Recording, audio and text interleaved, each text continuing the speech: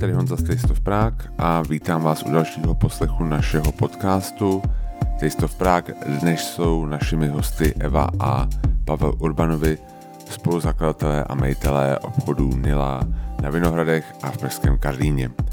Já bych byl strašně rád, kdyby ten podcast přenášel i obraz, protože jsme tenhle rozhovor nahrávali u Evy a Pavla v kuchyni a u nich doma.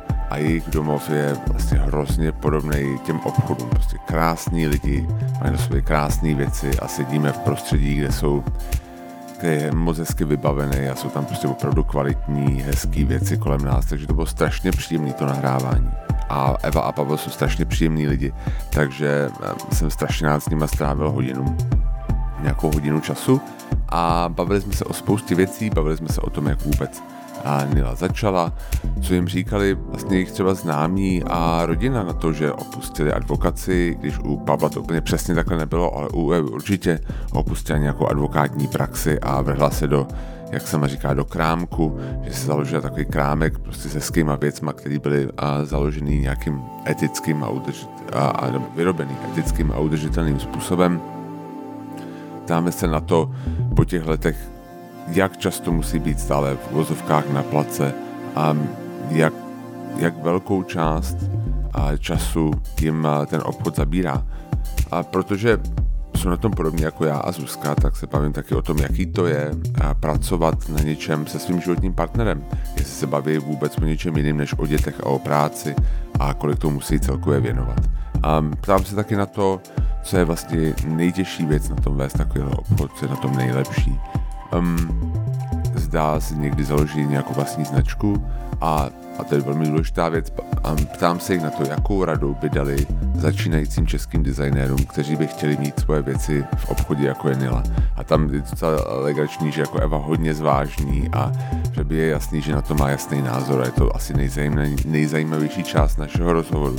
No a protože vím moc dobře, že Eva a Pavel moc rádi cestujou, tak se ptáme samozřejmě i na to, jak cestujou. Oni si vyměňují byty stejně jako my, jakým s tím mají zkušenost a zda to, že vedou takovýhle obchod, že vlastní Nilu, nějak ovlivňuje to, jak cestují a kam cestují.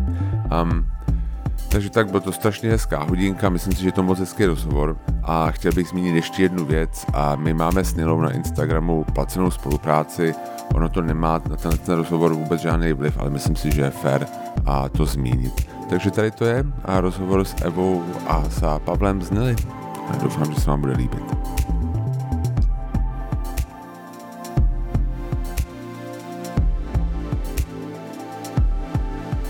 Tak já vás vítám do dalšího dílu našeho podcastu Tento, Prague, tady Honza a sedím tady v kuchyni s Evou a s Pavlem Urbanovýma a zdravíme. A děkuju moc, že jste si na mě udělali čas a budeme se bavit o Nile a o začátcích, vlastně o vašem obchodě, jak to děláte a co k tomu vedlo.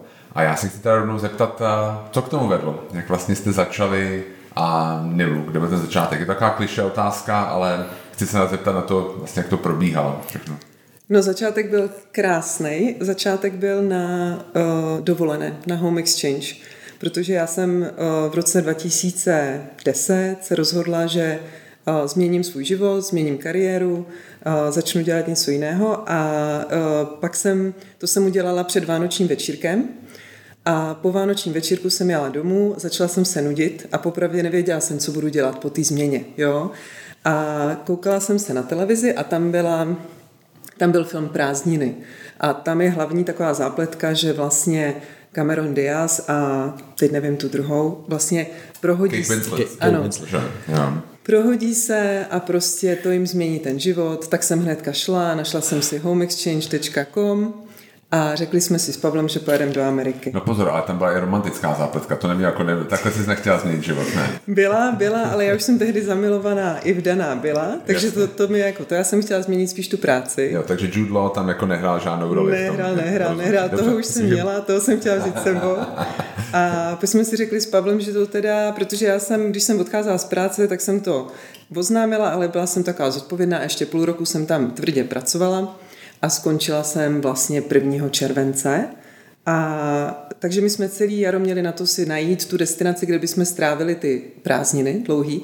A rozhodli jsme se, že to bude v Americe, jihozápad, který máme rádi. A nakonec to dopadlo tak, že jsme jeli do Santa Fe v Novém Mexiku. A ta rodina, se kterou jsme se vyměnili, ta bydlela tady u nás v Praze. A ten pán psal tehdy životopis Václava Havla. Vlastně obcházel tady jeho přátelé, jeho byl rodinu. Na Hradečku. Všechno vlastně obešel. A teďkom, taky malej tip, ta kniha vyšla po strašně dlouhé době a je strašně zajímavá. Super. No a takže ty se rozhodla odejít, ale nevěděla jsi, co budeš dělat dál. Věděla jsi, že půl roku ještě tam budeš a řekla jsi, jako budu mít půl roku na to vymyslet, co potom půl roce v těch prázdninách se bude dít. No, přesně tak. Já jsem teda vždycky měla ráda retail a kdykoliv jsem někam jela prostě v rámci služebních a jiných cest, tak vždycky jsem, nebo i spolu jsme chodili prostě do concept storů, tady do těch obchodů. Říkala jsem si, v Praze to není, chybí mi to, prostě jako přišlo mi to hezký. A když jsem odcházela, tak jsem věděla, že bych chtěla, aby to bylo něco jako kreativnějšího, nebo v tu chvíli jsem to považovala za kreativnější, otázka, jestli to je kreativnější, ale původně jsme si mysleli, že si založíme designovou značku, tu jsme rozjeli, začali jsme vyrábět stojany na květiny a tam jsme hodně předběhli dobu. Jako teď ten produkt by asi byl úspěšný, tehdy to bylo strašně brzo. Jo. A spíš byl hodně náročný na výrobu a udělali jsme prototypy a pak přišel ten home exchange, mám pocit, takhle nějak to bylo, viď? No a Pavle, ty si taky chtěl změnit svůj život, nebo jak to bylo? Já jsem to měl trošku jinak, já jsem v advokaci skončil už v roce 2008 a vlastně začal jsem rozjíždět svoji jakoby následující kariéru v ekonomickém poradenství. Aha. Takže v roce 2010-11, kdy vznikala Nila, tak já jsem byl v podstatě na takový jako rostoucí trajektorii v tom konzultingovém biznesu. A do Nily jsem se vlastně začínal o tom dostávat až následně postupně, až jsem vlastně ten konzultantský biznis ukončil někdy v roce 2018-19 a to byla teprve doba, kdy jsem byl v Nile naplno. Takže, ale jakoby po celou dobu jsem vlastně se snažil Evě samozřejmě pomáhat a dělali jsme některé věci rozhodnutí spolu, ale jakoby byl jsem jednou nohou v konzultingu a druhou nohou teprve jsem se chystal přeskočit. No a jaká byla reakce třeba na to, že si chtěla odjít z té advokace od nějakých známých, rodiny, protože my jsme prošli něčím podobným a upřímně se nám jako moc nevěřilo. Jakoby, nebo zejména Zuzce, jako já jsem dělal z domova už tenkrát, když jsme četli Tento v Prague, ale Zuzka ne, dělala taky vlastně advokátku a její rodina to jako nepřijímala z začátku úplně skvěle. Já si myslím, že vlastně to bylo podobné, že jednak jedna část lidí tím, že vlastně jsem neměla žádný konkrétní plán, tak to považovala za nějakou formu prostě vyhoření, to znamená, ona si odpočine, za půl roku je tady zpátky. A druhá část to nějakým způsobem obdivovala, ale zároveň nechápala. Myslím si, že pro moje rodiče třeba to bylo zklamání, protože mně se v advokacii dařilo, vlastně oni netušili, proč bych to měla měnit. Mě to i osobně opravdu bavilo. Mě spíš jako nějakým způsobem jsem byla asi opravdu přetížená, nebo jsem to nějak přestala zvládat. A zpětně mám pocit, že jsem dost zklamala vlastně svou tehdejší šéfovou, že ta tak jako mě měla asi ráda, podporovala, já ji taky, ale v té mladické jako nerozvážnosti jsem asi to utnula tak jako hodně bez vysvětlení a tvrdě. Asi bych to taky teď už dělala jinak, ale to pochopení bych řekla, že nastalo až v posledních teďkom 5 letech, až už jako Nila je znova něco, co jako stojí aspoň trošku za pozornost. Jasně. A není to nějaká hloupost, nějaký jenom malý butiček nebo krámek, jak lidi strašně dlouho mě vlastně rozčilovalo, že říkali, co ten tvůj krámek, jo, a my už jsme měli třeba 20 lidí a pro mě to bylo tolik práce a furt to byl jako ten krámek, jo. A pro ně lidi to tak zůstane navždy. Jako, pro naše rodiče si myslím, že to bude vždycky krámek. Já vím, že já jsem dělal podcast s Filipem Šimoníkem, což byl šéf vlastně marketingu Ambiente a jeho babička říkala, že vybírá ubrusy. Nebo babe tam jenom říkala, dělá HR v nějakých check-in, tak v těch hostelech, tak říkala, že jako její babička si myslí, že uklízí jako v těch hostelech. No to je jedno. Umíte si představit, že byste se k té advokaci někdy vrátili? Popravdě myslím, že nám už možná trošku i vlak, protože přece jen od toho roku 2009-10 se toho hodně změnilo. I když třeba já osobně jsem dělal takovou hodně speciální nebo specifickou oblast, do které by se dalo vrátit, ale jako neplánuju to. Myslím si, že už ne. No vlak asi ujel, ale třeba za mě, já když jsem si tak potom trošku jako sahala do svědomí, proč vlastně jako jsem tu změnu musela udělat, tak jsem zjistila, že když jsem byla na Prague, když jsem byla jako mladší než teď, tak vlastně mě strašně třeba bavil trest, jo. A bavila mě právě ten element toho hledání té pravdy, spravedlnosti, těchto věcí, což se třeba trošku promítá do Nily, že nám záleží na těch lidských právech a takových věcech. A vlastně byla asi chyba, že jsem se potom pustila do toho biznisového práva a prostě neudržela jsem tu kolej. Takže já si ten návrat dovedu představit třeba tím, že bych se věnovala víc nějakému aktivismu a tam by se mi třeba hodilo, že mám nějaký základy nebo tak, ale na soudu se nevidím, určitě. Jo, jasně, jo. Já si myslím, že to je spousta jako hodně lidí, jako je, a co jsem tak slyšel zpráv, jako že je nadšená tím trestem, ale pak vlastně že všichni stejně skončí jako koncipienti někde prostě velký advokátní kanceláři. No. Tak to jsou začátky. Jak to vypadá teď? Jak vypadá váš den? Vlastně já vím, že to není asi každý den stejný, ale mě by třeba zajímalo, jak často jste vlastně v obchodě. Jestli je to něco, co pořád vyžaduje hodně vaší pozornosti, nebo je to něco, co jako běží samo a vy vlastně, já si myslím, že sedíte doma a počítáte peníze a něco takového, ale jako by to tak bylo. Jasně, no, ale jako, jak třeba jako kolik pozornosti to vyžaduje, jak velká část vašeho dne jde vlastně na tu Nilu? Tak z toho, jako z té pracovní části dne jde samozřejmě jako na Nilu vše, s tím, že já osobně trávím většinu času v kanceláři, která je mimo obchody. Eva vždycky byla vlastně od začátku víc spojená s tím provozem samotných prodejen, takže myslím, že i dodnes trvá to, že vlastně v těch obchodech se objevuje častějc a taky má daleko lepší oko na to, jako, co tam není v pořádku, jak ten zákaznický servis neprobíhá nebo probíhá, jak by měl a tak, takže dokáže vystihnout jakoby to, co v těch obchodech jako nefunguje. Kdežto já se spíš starám v kanceláři o čísla, případně o nějaké jako technické věci, Měli jsme velkou ambici mít jakoby provozního ředitele, který by nám zajišťoval všechny jako věci, které jsou skutečně technické v těch prodejnách, ale vlastně to pořád děláme sami. Takže když nefunguje internet nebo tejká odpad a tak dále, tak to jako řeším jakoby já. ale tak snažíme se taky měnit v podstatě, snažíme se vlastně těm lidem na těch prodejnách dávat víc jako důvěry a více jako zapojovat do toho, aby přijeli ten chod těch prodejen za vlastní a aby to fungovalo trošku po samostatní koleji. No. A daří se to? No já myslím, že to pořád strašně souvisí vlastně s tím aktuálním týmem, který v daný moment máme k dispozici, jo? Že vlastně moje hlavní role by měla být jako v marketingu nebo prostě v nějakým PR, propagaci, koncepčních věcech, ale vlastně ve finále vždycky se dívám, kdo ten den v těch obchodech je.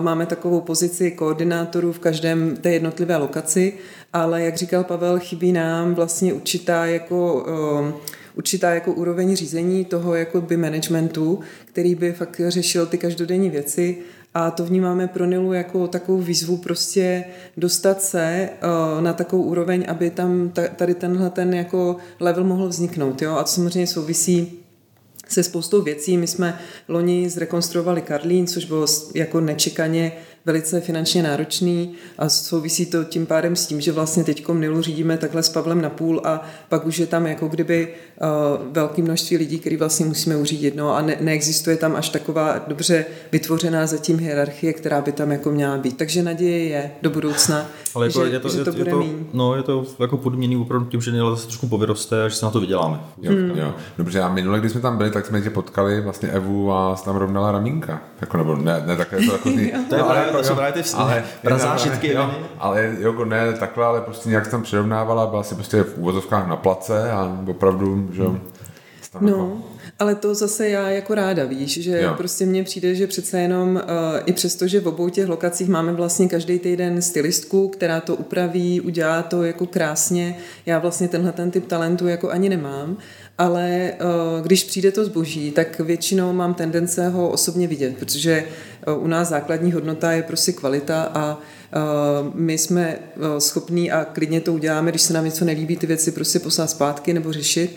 Takže si to tam jako chodím rovnat a že ho sleduju ten zákaznický servis a zaučuju jako samozřejmě zase nemáme školitele, což bychom měli mít, takže ho dělám já a zaučuju všechny do toho zákaznického servisu a často to nejde jinak, než tam jako bejt prostě a to. A když jsou Vánoce a je málo lidí, tak klidně jako vlastně prodávám celý dny. Jo, tak to jsme mám jako, to ráda. Jako i lidi z kanceláře se prostě dostanou výzvu a jdeme na plac všichni, jako když jo, jasně, tak my když jsme měli velkou sezonu, já jsem měl taky být vlastně ten jako nějaký školitel nebo co, a taky jsem chodil dělat, že když je práce, tak se dělá. Jak často se stává, že se vrací zboží kvůli nedostatečné kvalitě? Jako my dodavatelům nebo jako reklamace? Výjimečně, protože teď už jsme vlastně to posunuli tak, že ho vlastně vidíme předem. Víš, že dřív to bylo, že se třeba objednávali věci víc, tak jako se zkoušeli a vlastně viděli jsme tu věc fyzicky poprvé až třeba v tom obchodě a teď už vlastně si dáváme velký pozor, aby, což teď nám to ten covid jako zkomplikoval samozřejmě, ale aby jsme každou věc měli opravdu v ruce předtím, než ji jako objednáme, než jde do té výroby. A to se děje jak? Že tam jedete, nebo že oni vám pošlou nějaký vzorky? Obojí, ale většinou je to vlastně na veletrzích. Jezdíme na veletrhy a tam ty kolekce jsou vlastně třeba s ročním předstihem. My si tam jako vybereme, objednáme. Je to trošku, jo, člověk, mě to dlouho trvalo, než jsem si zvykl vůbec, že ten jako cyklus vlastně v tom světě mody je, že je tam fakt ten minimální půlroční předstih, kdy člověk vybírá vlastně, teď se nakupuje zboží na příští jaro, jo, co znamená, že jako jo. Je tam veliká... To je tak jako nejvíc offline věc veletrh, jako že jo, vlastně, jako vlastně všichni se tam sejdou na jednom místě, je to strašně zajímavý, takový zajímavý fenomén, který furt funguje asi. Já myslím, že je fakt nenahraditelný. Jako my jsme teď v rámci, máme úžasného nákupčího Honzu, který vlastně vybírá většinu těch věcí, jezdí na ty veletrhy nebo jezdíme spolu, ale primárně on to všechno musí jako obejít. Jo? A třeba letos naštěstí v Dánsku vlastně sebrali tu odvahu a nějakým způsobem ty veletrhy zvládli udělat. Ale mnoho jiných veletrhů samozřejmě zrušilo, často je to oprávněný, já to jako nesporuju, ale on teďkom se mu stává, že to musí vybrat třeba po Zoomu, jo? A to prostě nemáš to v ruce, nevíš, jako my jsme takový ten jako biznis, kde to fakt máš vidět ty věci a je to složitější a nevidíš, hlavně jak tam máme hodně ty hodnoty nastavený, tak s těma dodavatelma, dokud jako nevidíš, jako z očí do očí prostě, tak jako některé věci fakt jako nevíš, jo, takže prostě já si myslím, že to je super a hlavně bych doporučila lidem třeba tady, co chtějí prodávat na západ věci, aby to fakt jako si nemysleli, že to je středověk, je to prostě pořád číslo 1. Veletrh je prostě základ. Co je na té práci nejlepší?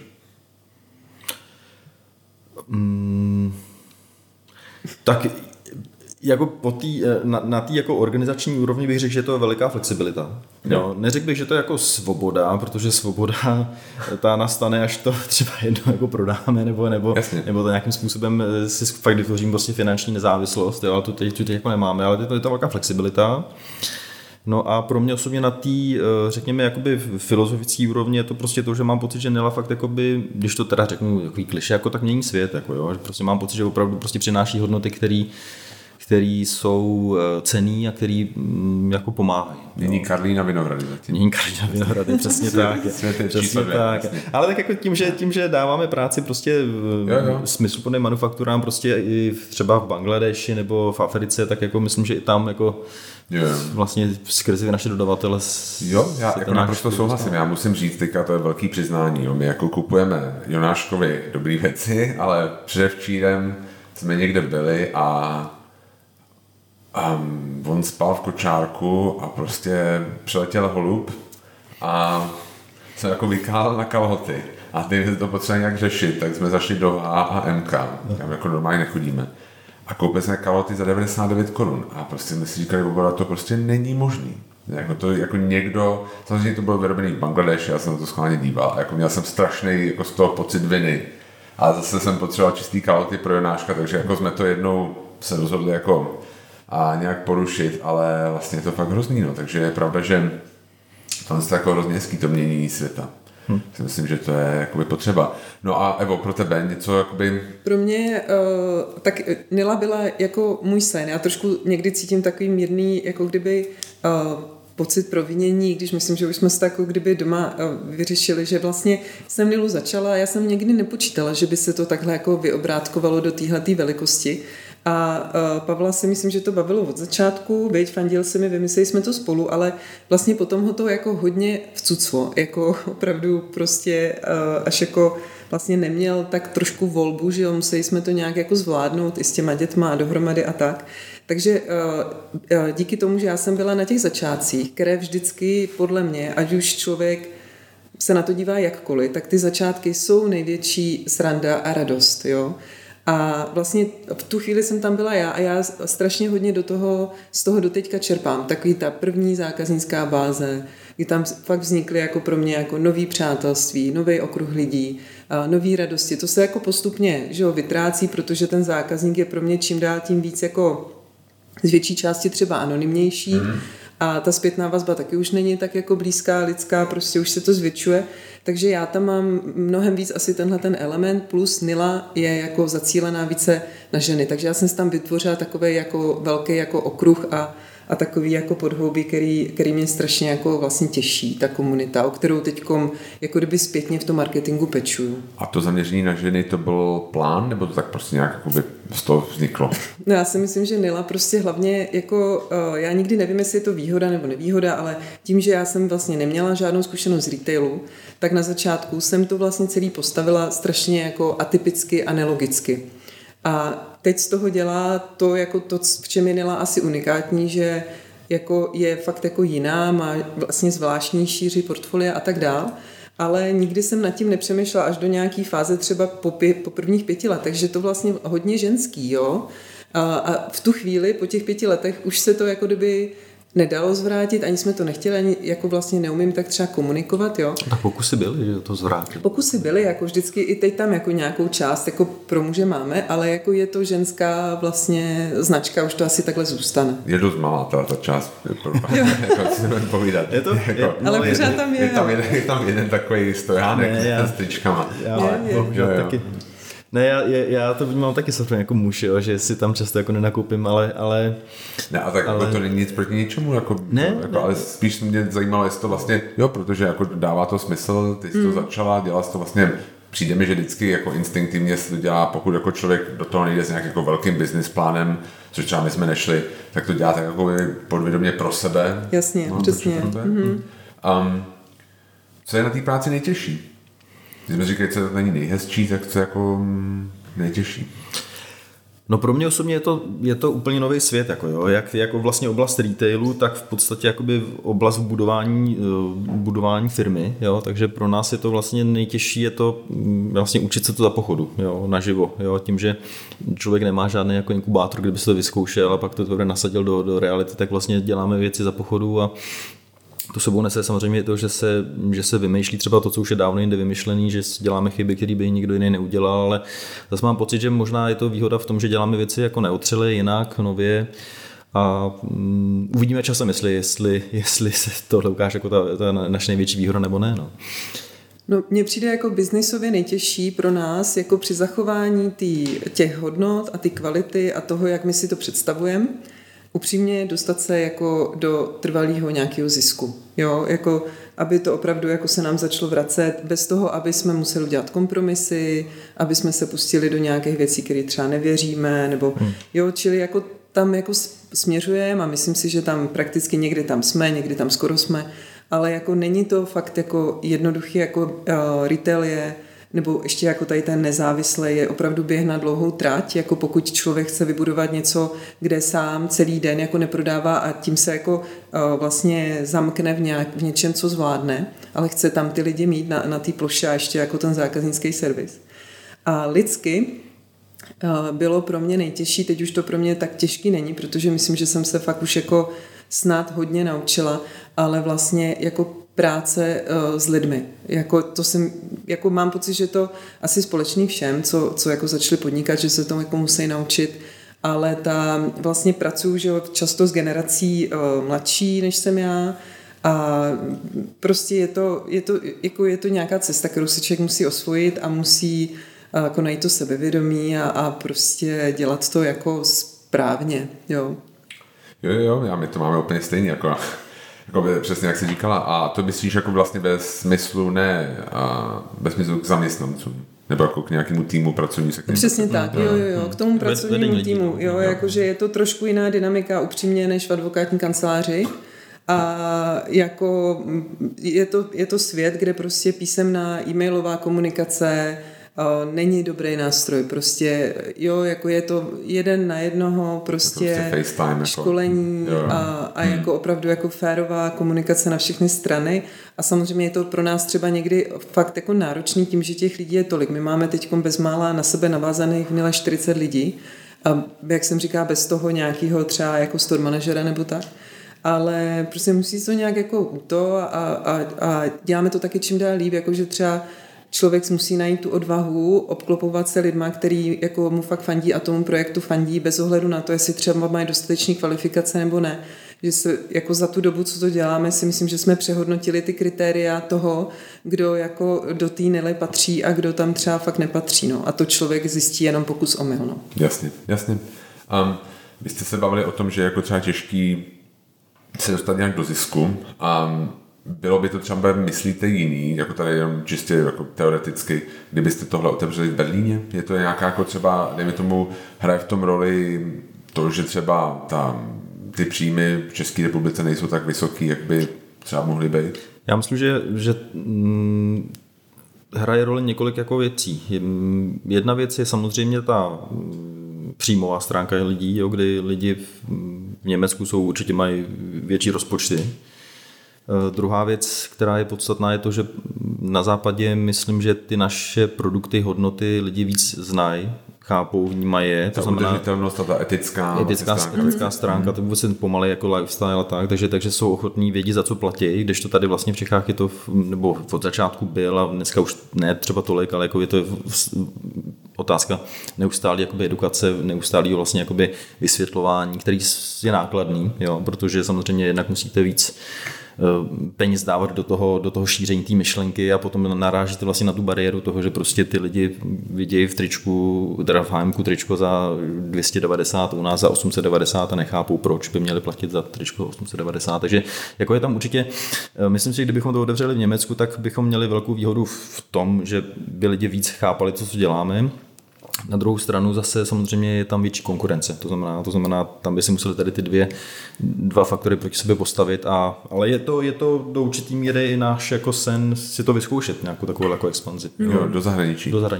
Zkusit to, protože máme pocit, že nebo minimálně máme takový jakoby pozitivní ohlasy v tom, že vždycky, když nám přijdou nějaký cizinci, ať jsou prostě z New Yorku, z Londýna nebo z Německa a vidí ten obchod v Karlíně, tak říkají, ježiš, to by bylo prostě v LA, tak je to super pecká bomba, jako jo, my si říkáme, možná jako, ale jo, dokud to nebude. Ale jo, říkáte. No ne, tak to tam zrovna byl jako nějaký. Ne, ale tak jako Nila, víš, jako že když začíná, teď se to jako dobíhá, že ona byla jako napřed, když se začínalo, jo. A tím pádem jako i ten, jako to trvalo vlastně dlouho a já tak jako vlastně jenom posledních 5 let beru jako nějakou fázi, kdy jsme fakt už jako věděli, co děláme, věděli jsme přesně, co chceme.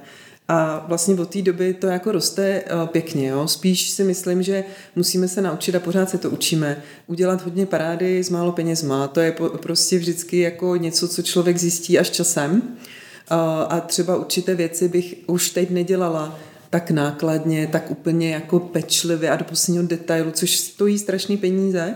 A člověk se musí naučit prostě postupně se dostávat jako prostě být víc jako biznisovej, i když je to jako srdcový biznis, tak jako ve finále, když by nás to nemělo živit, tak to opravdu jako nemělo cenu. No. Jasně, a to jsou nějaký ty kompromisy, o kterých jsi mluvila, vlastně, že bys musíte jako dělat. Spíš opravdu jako nejít do každé příležitosti, víc jako držet to svoje, víc jako spolíhat třeba na to, že ty lidi si o tom sami řeknou, že třeba není až potřeba jako určitý investice do reklamy, nebo hodně nás teďkom naučil fakt ten covid, jo, že jako když se prostě potom dají hlavy dohromady a vymyslí se, tak jsou věci, které můžou být jako velice rychle realizovatelné s menším rozpočtem. Nemusí být všechno perfektní a že ten zákazník to vlastně fakt ani jako nepožaduje. Jo? Tak jako najít tu správnou míru a naučit se taky kupovat to správný pro toho zákazníka a to je jenom zkušenost. No. To je prostě přijde časem. Jo, jasně. A my jsme se bavili vlastně o tom, jak vy vybíráte věci a pojďme se bavit o českých designerech, protože vlastně vy jich tam jako nějaký máte, ale moc jich není. Je to v nějakém smyslu třeba jakoby složitější pracovat s českými designerem a s místníma, nebo je to nějak jiný oproti tomu zahraničním, třeba když jdete na ten veletrh, jako je ta domluva lepší, horší, nebo spíš takový, třeba moje otázka by asi zněla, kdyby nás poslouchala nějaká mladá designérka, mladý designér a chtěl vlastně mít svoje produkty v Nile, co by byla vaše rada? Jako co mají dělat, co jsou nějaké základní chyby těch českých designérů, které byste si všimli třeba oproti zahraničním? No já si myslím, že jednak tady v Čechách, my to teda bereme Čechy a Slovensko, bereme jako lokální, tak je tady úžasné množství talentů, kreativního, strašně se mi vlastně ty věci líbí. Problém jako je jednoduchý, kdybych to měla shrnout, nebo Pavel mě opraví, jo? Aby obchod našeho typu, aby pro něj bylo smysluplné takovéhle produkty nakupovat a prodávat dál, tak na tom produktu by měla být marže kolem 50%. Jo? Nebudeme vysvětlovat, jak se marže počítá, to ať si každý jako najde. A jenom taková marže nám jako kdyby umožňuje ten produkt pořádně zpropagovat, prodat ve velkém množství, nakoupit ho, aby jsme byli všichni spokojení. Čeští designéři dělají hlavní chybu v tom, že si dostatečně z mého pohledu neváží vlastní kreativní práce a úsilí a ty produkty prodávají příliš levně. To znamená, když potom přijdou za námi a chtějí, aby jsme to prodávali my, tak tam není pro nás dostatečný prostor. Takže my s nima pracujeme, často se nám to, my jsme začali teprve nedávno, ale mám pocit, že se nám to docela daří, že vlastně jim jako kdyby vysvětlíme, kam se potřebujeme dopracovat na obou dvou stranách, aby to smysl dávalo. A často oni zjistí, že když se ta cena upraví, tak se nic neděje. Jako prostě ten zákazník si toho váží, naopak často se ta věc může i prodávat lépe, protože ta cena jako líp odpovídá. Tak to je jedna věc, ta cena. Druhá věc je asi tím, že obchody našeho typu tady dlouho nebyly, nebo doteďka ta konkurence jako kdyby z mého pohledu je i jako zbytečně malá, tak oni jako nemají to místo toho prodeje, takže oni vlastně počítají s tím, že to budou prodávat sami a nemají tam to DPH, víš, jako vlastně se jim vyplatí to prodávat levně, což je škoda. Není to prostě jakoby obchodní připravený na model prodej v prodejnách. No. Že to není jasně, že to prodávají napřímo, jako je to nastavený tak, aby to prodávali doslova z dílny jako do rukou. Přes nějaký flyery nebo nějaký jako...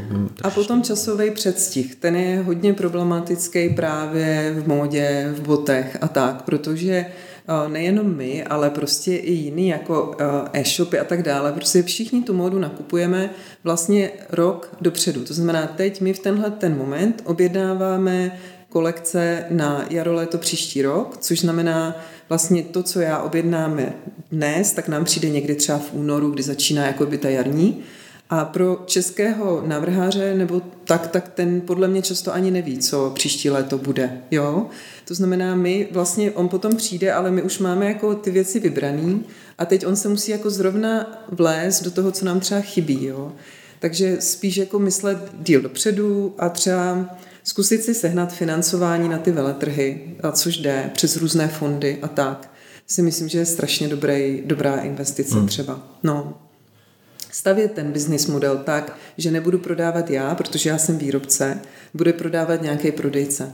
A často, když to takhle někdo postaví, tak podle mě by byl až překvapený, jak to vlastně je jednoduchý, že ta nabídka na těch veletrzích, jako tam je pořád obrovský prostor, jo? Ale asi větší sebevědomí to chce a nějaký kurz na těch školách, jo? Protože ty lidi, já jim třeba tohleto vysvětluju a oni to slyší ode mě poprvé, jo? A to mně přijde, že je strašná škoda. Takže abych to jakoby shrnul, tak je to vlastně nastavit si vlastní model fungování tak, že prodávám jako retailu nebo předprodejcům a ne napřímo. Přesně tak, přesně tak, jo. No, jako to školství to vůbec jako nebude jako já dodnes jako nechápu, proč umím nínat ty čelí, ale neumím si jako spočítat daně pořádně, jo. To je. Ale jenom jestli teda můžu dodat, pardon, aby jsme byli kompletní. Takže my, aby jsme vyšli vstříc, vlastně, aby jsme mohli budovat tu lokální bázi, tak jsme udělali jako kdyby tomu českému a slovenskému designu výjimku a akceptujeme i to, že je tam ta marže 30%. Ale z našeho pohledu to znamená, že vlastně Nila z toho, jako, ač to někomu přijde, jako, že to asi, nevím, jestli uvěřitelný, my z toho v tu chvíli opravdu už jako skoro nic nemáme. A je to taková naše forma podpory a s každým z nich potom se snažíme pracovat. Teď jsme našli úžasnou paní v Dobříši, která šije rukavičky. A často někdy se najdou lidi, kteří to mají dobře nastavený a prodávají třeba do zahraničí, jo, a tak.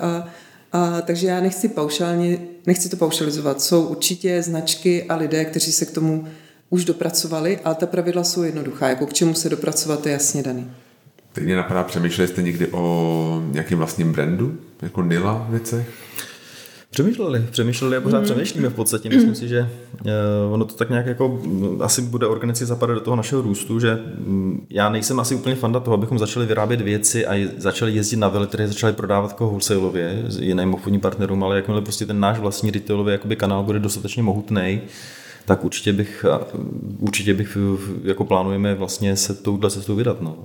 Protože já tam vlastně, když jsem to tak poslouchal, tak tam vidím ten prostor, protože vlastně jako spousta tady malých designérů, kteří jsou talentovaní, zároveň si moc nevědí rady, tak to jako můžete jako vstoupit vy, nějaký si přesně nějaká Nila Academy, prostě, že je to vlastně, když to oni neumějí, tak je to můžete naučit a zároveň si k sobě přivázat nějaký talentovaný designéry, no. Já nevím, mě to jako, tak jako napadlo. Musím říct, že potýkám se tady v tomhle tom, až se jako o to pokoušíme, tak vlastně v Čechách je určitá jako nedůvěra a obava, což chápu, protože byly tady kauzy, kdy tyhle ty věci byly zneužitý, jo, a mám pocit, že často ty designéři z těch škol naopak odcházejí velice vystrašený, jako dejte si pozor, aby někdo vaše jako autorský práva a tak dál, že třeba paradoxně, když se bavíme s někým ze zahraničí, jako že bychom chtěli svoje vlastní, já nevím, kabelku, protože víme, že by se prodávala, tak nikdo v tom nevidí takovej problém, jako ty problémy okamžitě lidi předjímají tady v Čechách.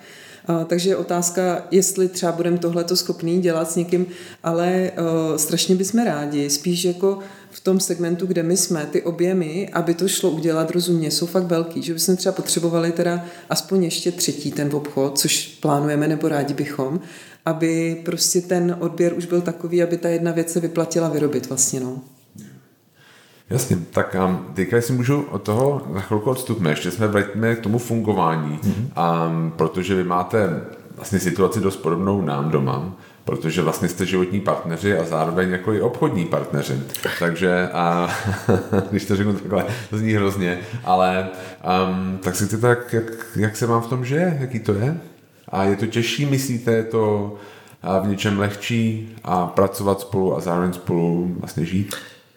Myslím, že to má výhody i nevýhody. No. Jako samozřejmě určitá jako nevýhoda je skutečně to, že jsme spolu daleko víc času, než kdybychom každý pracovali po svojí linii, což může zase být výhoda a nevýhoda. Ono je potřeba si nastavit prostě nějakou jakoby vztahovou hygienu v tom, že prostě hledáme nějaký bloky času, kdy prostě si od sebe odpočinem, že jinak se obávám, že taková ta mírná jako vlastně ponorka může vznikat vždycky. Jo. No tak ale vy jste jako v tom případě přežili covid úplně v pohodě, protože jste na to byli zvyklí, že? Já vím, že moji kamarádi mě volali, říkali, já musím vypadnout, jako já už to jako nedávám. Já říkám, jako tohle, to já žiju už několik let samozřejmě, protože spolu jako pořád. Nám covid vůbec nic vztahově jako ne, my jsme to bylo, jako, jakkoliv to pro nás bylo náročné a museli jsme strašně bojovat, tak to, že nám někdo jako násilím na měsíc zavřel v obchod, vedlo k tomu, že vlastně jsme jako opravdu aspoň trošku vypnuli, jo? Že sice tam bylo té práce hodně, ale ten stres těch otevřených obchodů každý den jako je velký a člověk si to neuvědomí až do chvíle, než jako zavře, nebo prostě jsou Vánoce a najednou to jako spadne z něj, no. No a bavíte se doma o něčem jiném než o dětech a o práci? Bavíme se hodně o cestování, plánujeme dovolení, Eva je na tohle vynikající, takže... Je čas na nějaký koníčky? Já myslím, že vzniká teďkom pomalu, že jsme jako už si to jako zjistili, že jako takhle, my jsme měli tu výhodu, že my jsme vlastně byli spolu zvyklí už z té advokátní kanceláře pracovat, jo. Pavel měl linku 7148 prostě a my jsme byli většině v kontaktu i tam, i když... Vy jste dělali ve stejný advokátní my jsme se poznali v práci vlastně. Takže jako pro nás to bylo takový jako prostě... Já to pořád beru jak bych to jako neměnila. Samozřejmě někdy mi chybí, protože mně přijde, že já jako udělám něco třeba, co se mi jako líbí v té práci a teď, kdyby Pavel taky nebyl z té Nily, tak bych mu to mohla jako odprezentovat jako a být jako za tu hvězdu a tím, že on zná všechno to pozadí, tak je to prostě jako jo, tak další jako tohle nebo tohle a prostě člověk jako to třeba neumí úplně ohodnotit i já třeba naspátek, jo, prostě všechno tu práci kolem a samozřejmě někdy se hádáme o těch věcech nebo máme trošku jiný názor. Ale je těžký vlastně, z mých zkušeností je těžký oddělit jakoby osobní hádku a když se prostě nějakou debatu o tom biznesu, že vlastně jako se hrozně přelívá to jako biznesový a osobní, že vlastně tam není úplně jasná linie, protože jsme lidi, prostě tak to je, no. Minimálně u nás doma. Jo, ale tak já bych to bez Pavla jako vlastně vůbec jako nedala, jako takovou tu růstovou. Mě by se to asi jako zastavilo na tom jednom obchodě, jak kdybych byla sama, bylo by to malinký a Bůh ví, jak dlouho by mě to třeba bavilo, protože to bych chtěla říct jako lidem, kteří si chtějí otevřít v obchody, si můžu, jako je to úžasný, já bych to udělala znova, ale je to koule na noze, jako je to fakt to člověka uzemní tam, kde je a já jsem člověk jako do světa. A měla jsem to vždycky spojený s tím cestováním a s tímhletím, ale jako prostě to není o tom. To je o tom, že ten obchod je tady v Koruni a prostě člověk musí být k dispozici, když se spustí alarm, tak být prostě na místě, no. Jo, jasně. Jo. Tak se pojďme bavit o tom cestování, protože ten podcast je jako částečně o cestování, nebo by měl být. Definuje jako Nila obchod to, kam jdete, vybíráte si vlastně místa, kam jdete podle toho, co vlastně děláte v práci, protože my to takhle děláme, my si vždycky řekneme, kde asi se dobře najíme, prostě pokud jak to splně nějaký základní dal bych si humus, tak jedem prostě do Tel Avivu nebo něco takového. A jak je to u vás? No, je to stejně v případě, že jde o vlastně, takhle, my jsme to zjednodušili tak, že vlastně jsme si řekli, že když jedeme se někam podívat na jiný obchody, nebo prozkoumat nějakou destinaci nebo designéry, tak vlastně je to jako pracovní cesta v vozovkách, jo. Takže určitě v tomhle směru se to jako od toho odvíjí. A určitě mnoho měst jsme navštívili, který bychom třeba jinak nenavštívili kvůli tomu. A když vlastně, no oni se pak narodili děti, takže hodně těch cest učí děti, že jo, příroda, moře, aby to bylo zvládnutelný, hezký. A museli jsme přerušit takovýto cestování exotický, který já mám jako strašně ráda. A k tomu se teď postupně chceme jako vrátit, což považuji, tam to určitě určuje, protože tam mě zajímají, jaký jsou tam řemesla, jestli se tam můžu podívat, jak se něco vyrábí. Podle toho určitě vybírám. Teď mám v Merku nějaký destinace, kde je fakt to vlastně předurčený tímhletím. No ale ty děti nejsou třeba, vy máte Nila Kids, tak nerozšířili tak ty děti to cestování s nima ten záběr toho, na co se díváte teďka?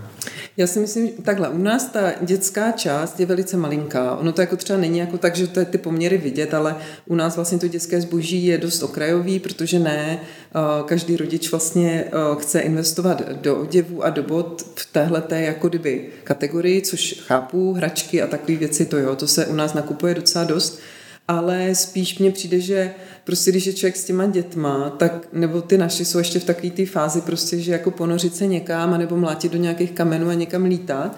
A my jako rodiče nemáme až tak silný nervy, jako třeba takhle, musím říct, že třeba obdivuju vás, že mně přijde, že fakt jste jako takový na těch cestách, že vlastně všechno zvládnete, jo, a to, a nebo tak samozřejmě to je vždycky ten mediální obraz, jo. Instagram. Jasně. Jo, ale my to jako nedáváme moc ty města s nima, protože mám pocit, že se nám tam strašně rychle rozjedou ty jako zájmy naše versus jejich a chvíli sedíme na kafičku a je klid a ten klid strašně rychle skončí. Takže s nima se vždycky ubíráme spíš do té přírody zatím, viď. No my to máme tak, že my vlastně, když někam jdeme, tak v podstatě děláme to samé, co děláme doma. Takže jakoby mám pocit, že on je zvyklý na ten náš životní styl z domova a pak mu nepřijde divný, že to děláme prostě jenom někde jinde, ale vlastně žijeme si vlastně velmi podobně. Takže asi je to tím, no.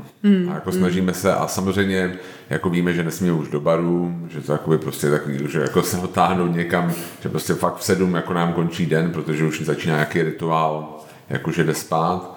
A no, jako hřiště, no, hledáme, tak to jsou taky jako, to vždycky se snažíme, že jeden ho hlídá, druhý vlastně píše maily, nebo jako se snažíme udělat nějakou práci, ale vlastně jako zvládáme to nějak, ale ono taky je to čím dál tím těžší, že jak je jako starší a má vlastní zájmy, tak jako nejlehčí to bylo do 1 roku, jako upřímně, že jo, člověk si ho prostě dal do nosítka a jako bylo to jedno, prostě jsme šli a dělali jsme si vlastní věci, jo, i do toho baru, ale jako teďka, jako, že já si pamatuju, ježiš, já jsem se nachodil do baru s ním nosítku, ale teďka už je to jiný, no. Ty jsi zmínila tu výměnu bytů, ten home exchange, protože my to děláme taky, jako docela často, tak jak dlouho tam jste, kolikrát jste se takhle vyměnili ty byty?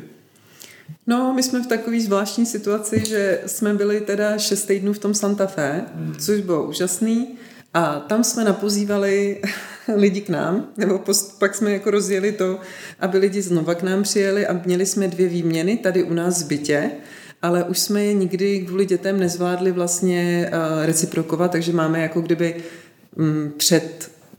předplacenou jako 2, z toho už asi zůstává postupem času jenom 1 výměna, ale strašně se nám to jako líbí jako koncepčně, jo, prostě vždycky to proběhlo úplně bez problémů, ale je pravda, že my, když jsme začínali, tak vlastně těch 10 let, tak jako tehdy my jsme byli, bych řekla, v té nabídce, ta nabídka byla menší, jo, teď se možná ztracíme v tom množství, aktuálně tam vlastně ani ten inzerát jako nemáme, ale do budoucna by se mi to zase jako líbilo, jako někde se vyměnit, no.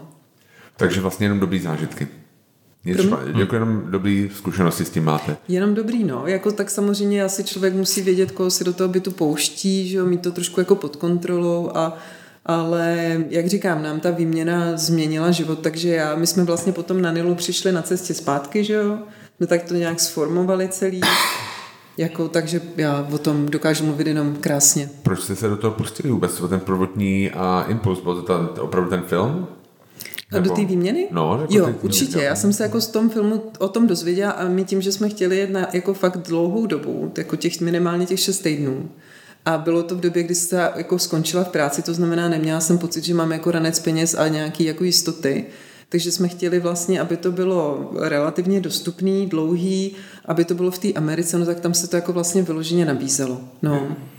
A s tím, jenom s tím souvisí takový náš takový modus, že my když cestujeme i na tu delší dobu, tak máme spíš tendenci jako být na jednom místě a z toho místa třeba vyjíždět, jakoby, jo, ale nemáme takový ten styl, prostě, že bychom přistáli v New Yorku, projeli Ameriku a odletěli z LA zpátky, jako, jo, takže to mi ten home exchange vlastně dává větší smysl. No. Jo, určitě. A navíc je dobrý, že vlastně Praha je hodně žádaná destinace, takže vlastně nebylo, jako kdyby člověk žil někde, já nevím, prostě na malém městě, tak by to asi bylo těžší, no. Ale ta Praha jako je dobrá. Nás se dost často ptají, jako jedna z nejčastějších otázek, když se nás někdo ptá, je, kde nám jako nejvíc chutnalo. No, prostě jako to místo, jako kam bychom měli se jako nejlíp najít. Jako z hlediska toho designu, toho, co vy děláte, existuje nějaká destinace, jako vy byste mohli jako doporučit, jako tam je to na ten retail, nebo na to nakupování, nebo na řemesla úplně nejlepší. No, nemusí být jedno, může být pár, já vím, že jedno je hrozně těžký, jako vybrat z vlastní zkušenosti, ale máte nějaký tipy? Já přemýšlím, já asi jako mám ráda Londýn v tomhle směru, jo? Že mně přijde, že tam je jako a v Anglii určitě velká tradice retailu obecně. Tam jako já jsem vlastně díky knížkám anglickým se naučila, jak zhruba něco takového jako dělat, spouštět. Takže když jedu do toho Londýna, tak prostě ráda tam si obejdu ty obchody, které tam mezi tím jako vznikly. A potom stylově asi třeba ta Paříž mi přijde jako v tomhle krásná, no. Existoval nějaký obchod, který byl takový jakoby na začátku takovým modelem toho, co jste dělali? Nějaký jako ke kterému, protože my když jsme začínali, tak jsme zhlíželi jako doslova k nějakým třeba jako průvodcům, průvodkyním, já tady řeknu Praga, Kaput, Regny, Zdravě Marketu, to byl náš velký vzor. A pak jako nějaký zahraniční společnosti, ale měli jste něco takového pár obchodů po světě, kdy jste si říkali, jako to je ono? No, my jsme z těch researchů asi dělali jako víc, jako než Nila začínala, tak jsem vlastně ještě jako nedoceňovala to, že fakt jako je dobrý se sebrat a všechno to v oběd. A prostě podívat se pořádně, zapsat si. Měla jsem takový model u jednoho našeho kolegy z práce, který si založil dnes už vele úspěšné knihkupectví v Anglii. A když si ho zakládal, tak fakt jako objel všechny jiný nezávislý knihkupectví.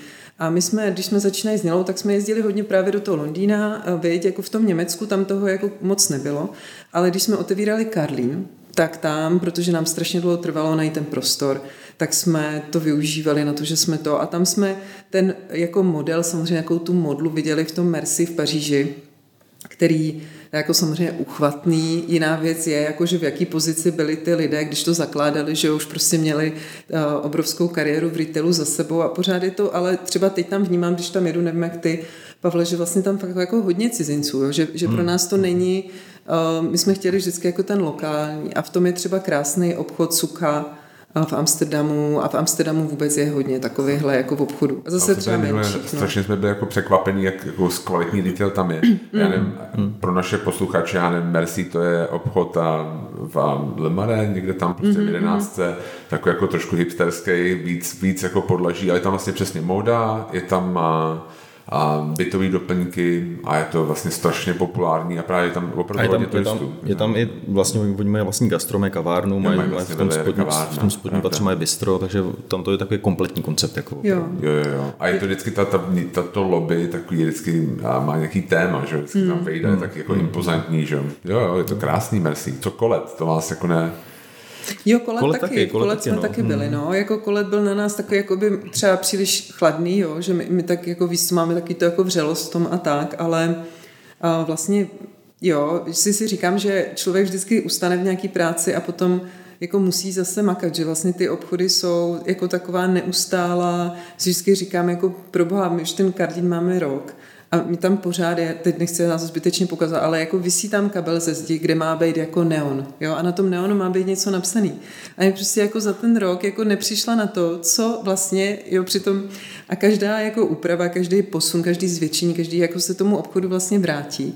A je to taková nekončící práce, takže mi se strašně líbí ty obchody, které existují už třeba 10-15 let a už je to třeba dávno tam měl někdo vymalovat a tohleto, ale vlastně už to jako funguje a je to taková sbírka toho všeho, co se v tom obchodě za tu dobu dělo, jo, takže já jako třeba doteďka, když jsem na Vinohradech, tak mám pocit, jo, prostě tohle je vlastně ono, tady jsme jako pořád dál, než v tom Karlíně, který jako nejradši bych jako, aby tam bylo ještě 2x tolik toho zboží a aby tam už byly ty trochu pavučiny někde, jsem si ometat, ale jakože, jo. Tak si myslím, že pak to teprve jako začne fungovat a že tam ta historie, no. Jasně. A je dneska, když si nějak děláte jako obchod, je dneska důležitý vůbec cestovat? Nezvládlo bys to všechno jako naobjednat tady prostě z kuchyně, z Pinterestu, z Instagramu? Takhle, vlastně Eva už mluvila o tom, že při výběru těch kolekcí oblečení, když se bavíme o té části sortimentu, tak aby člověk dokázal fakt jakoby posoudit tu kvalitu a ten materiál, tak je určitě dobrý to vidět naživo a mít to v ruce. Jo, na to jsou skvělé ty veletrhy. Teď, když veletrhy nejsou, tak se musí dělat to, že se prostě s těma značkama domluví soukromá návštěva, člověk prostě jede do jednoho města a tam třeba objede pár značek, který odebírá, ty showroomy prostě využije k tomu, aby si ty věci jako nacítil a měli v ruce. Co se týče toho designu spíš do bytu, toho dekoru, tak tam samozřejmě už člověk z toho Pinterestu nebo z katalogu a tak dále vidí víc, když zná to složení a dokáže posoudit vlastně, jako před tu zkušenost má, takže tam to určitě jde dělat víc, takhle jakoby od stolu z kuchyně. Ale jsou pořád věci, které, a v tom si myslím v Nile, jakoby chceme zase vrátit se víc ke kořenům, který prostě člověk jakoby opravdu do těch destinací musí jezdit a sám nakupovat. Jo. Ty prostě koberce v Maroku, když člověk tak jako na dálku si je moc jako neobjedná, jo, u těch berberů, jo. Takže je to lepší prostě tam jako jet a opravdu to objet a tam myslím, že v Nile jsme se trošku jakoby vzdálili, tak chceme zase trošku jakoby vrátit k těm kořenům, že tady ty věci spíš opravdu rukodělný, který mají trošku třeba etnický nádech a tak dále, takže bychom si objížděli jakoby sami a vybírali na místě. No.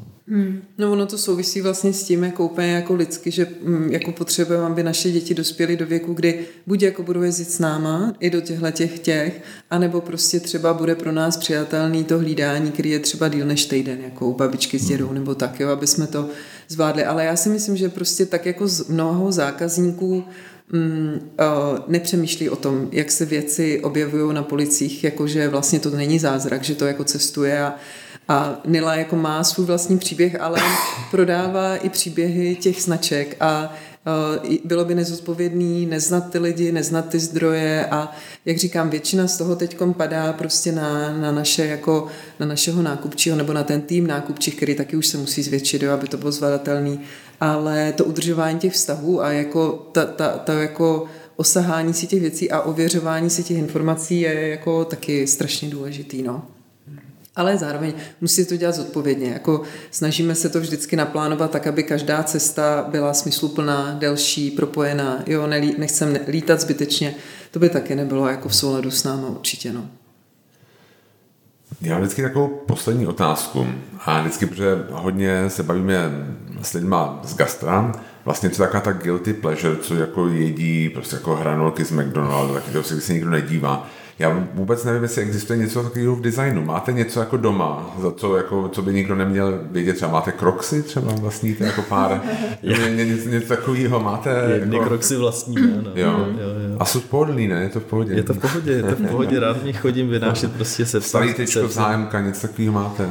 Já mám spoustu jako starých, takhle, když se bavím o oblečení, tak já jsem v tomhle trošku možná jako nedobrý příklad jako zákazníka, protože já nosím věci opravdu až do rozpadnutí, takže já mám spoustu věcí, které mám prostě na sobě, tady to je tričko z Cotton Fieldu, což je značka, která už podle mě 10 let neexistuje vůbec, jo, ale a prostě... tak to je udržitelnost, ne? To si myslím, že ne, jo, ne, jako filozoficky to tak jako je, ale takže by se našly určitě jakoby staré věci prostě z řetězců, který dneska už bych si jako nekoupil, ale prostě dokud se mi nerozpadnou, tak je nosím, no. Ale jinak teda guilty pleasure mě tak úplně nenapadá, jako co by bylo kromě těch roksů, teda, který máme. Máte třeba doma něco z IKEA? Jo, určitě. Já jako IKEA nepodporuji, protože si myslím, že to je vlastně jako fast fashion, tak jako je to fast decoration nebo něco takového. Ale určitě já spíš...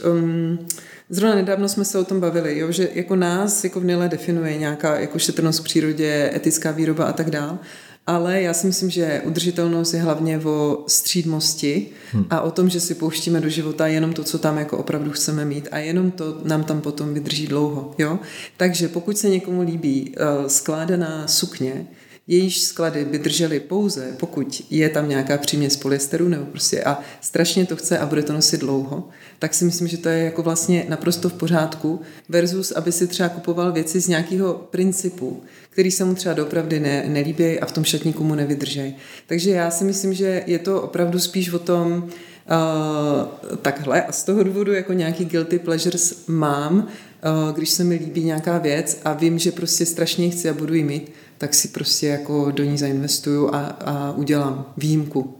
Jasně, a to je teda móda, něco na sebe. To je třeba móda, třeba přesně jako skládaná sukně z polyesteru třeba, nebo něco takového. A hlavně my s Pavlem jako nejsme jako radikální, mám vybranou teď, víš, musím udělat ten, ale my nejsme s Pavlem jako radikální, jakože my vlastně ani to nechceme jako po našich zákaznících a hlavně bych řekla, že si myslím, že z těch hodnotových důvodů, který jako Nila nějak prezentuje, jo, tak u nás nakupuje takových třeba 20% lidí, jo? Že prostě stejně tenhle ten biznis jako není možný dělat bez toho, aby to lidem chutnalo. To je podle mě v tom, teda, aby se jim to líbilo, jako v tom gastru jim to musí chutnat a pak ano, jako lokální suroviny a všechno tohle to je důležitý. Jo, a hlavně to musí být dobrý. A musí to být dobrý, no, tak jako to doufám, že platí i u nás, no.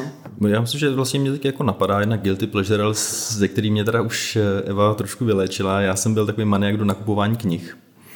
Jo, jasně. A to myslím, že už posledních pár let jako se mi podařilo jako trošku dostat pod kontrolu.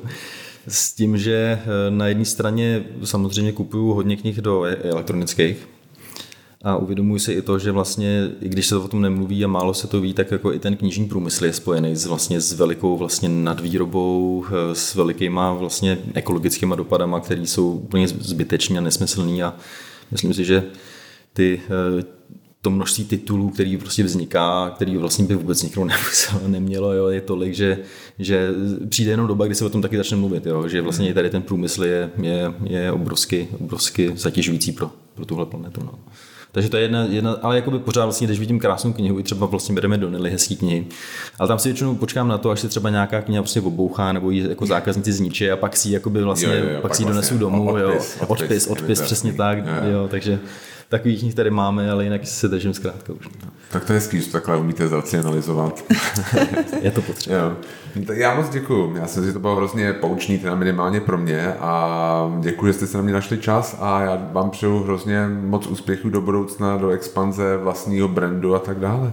Děkuji moc krát za pozvání. Děkujeme. Díky moc. Díky moc. Ať se daří. Díky.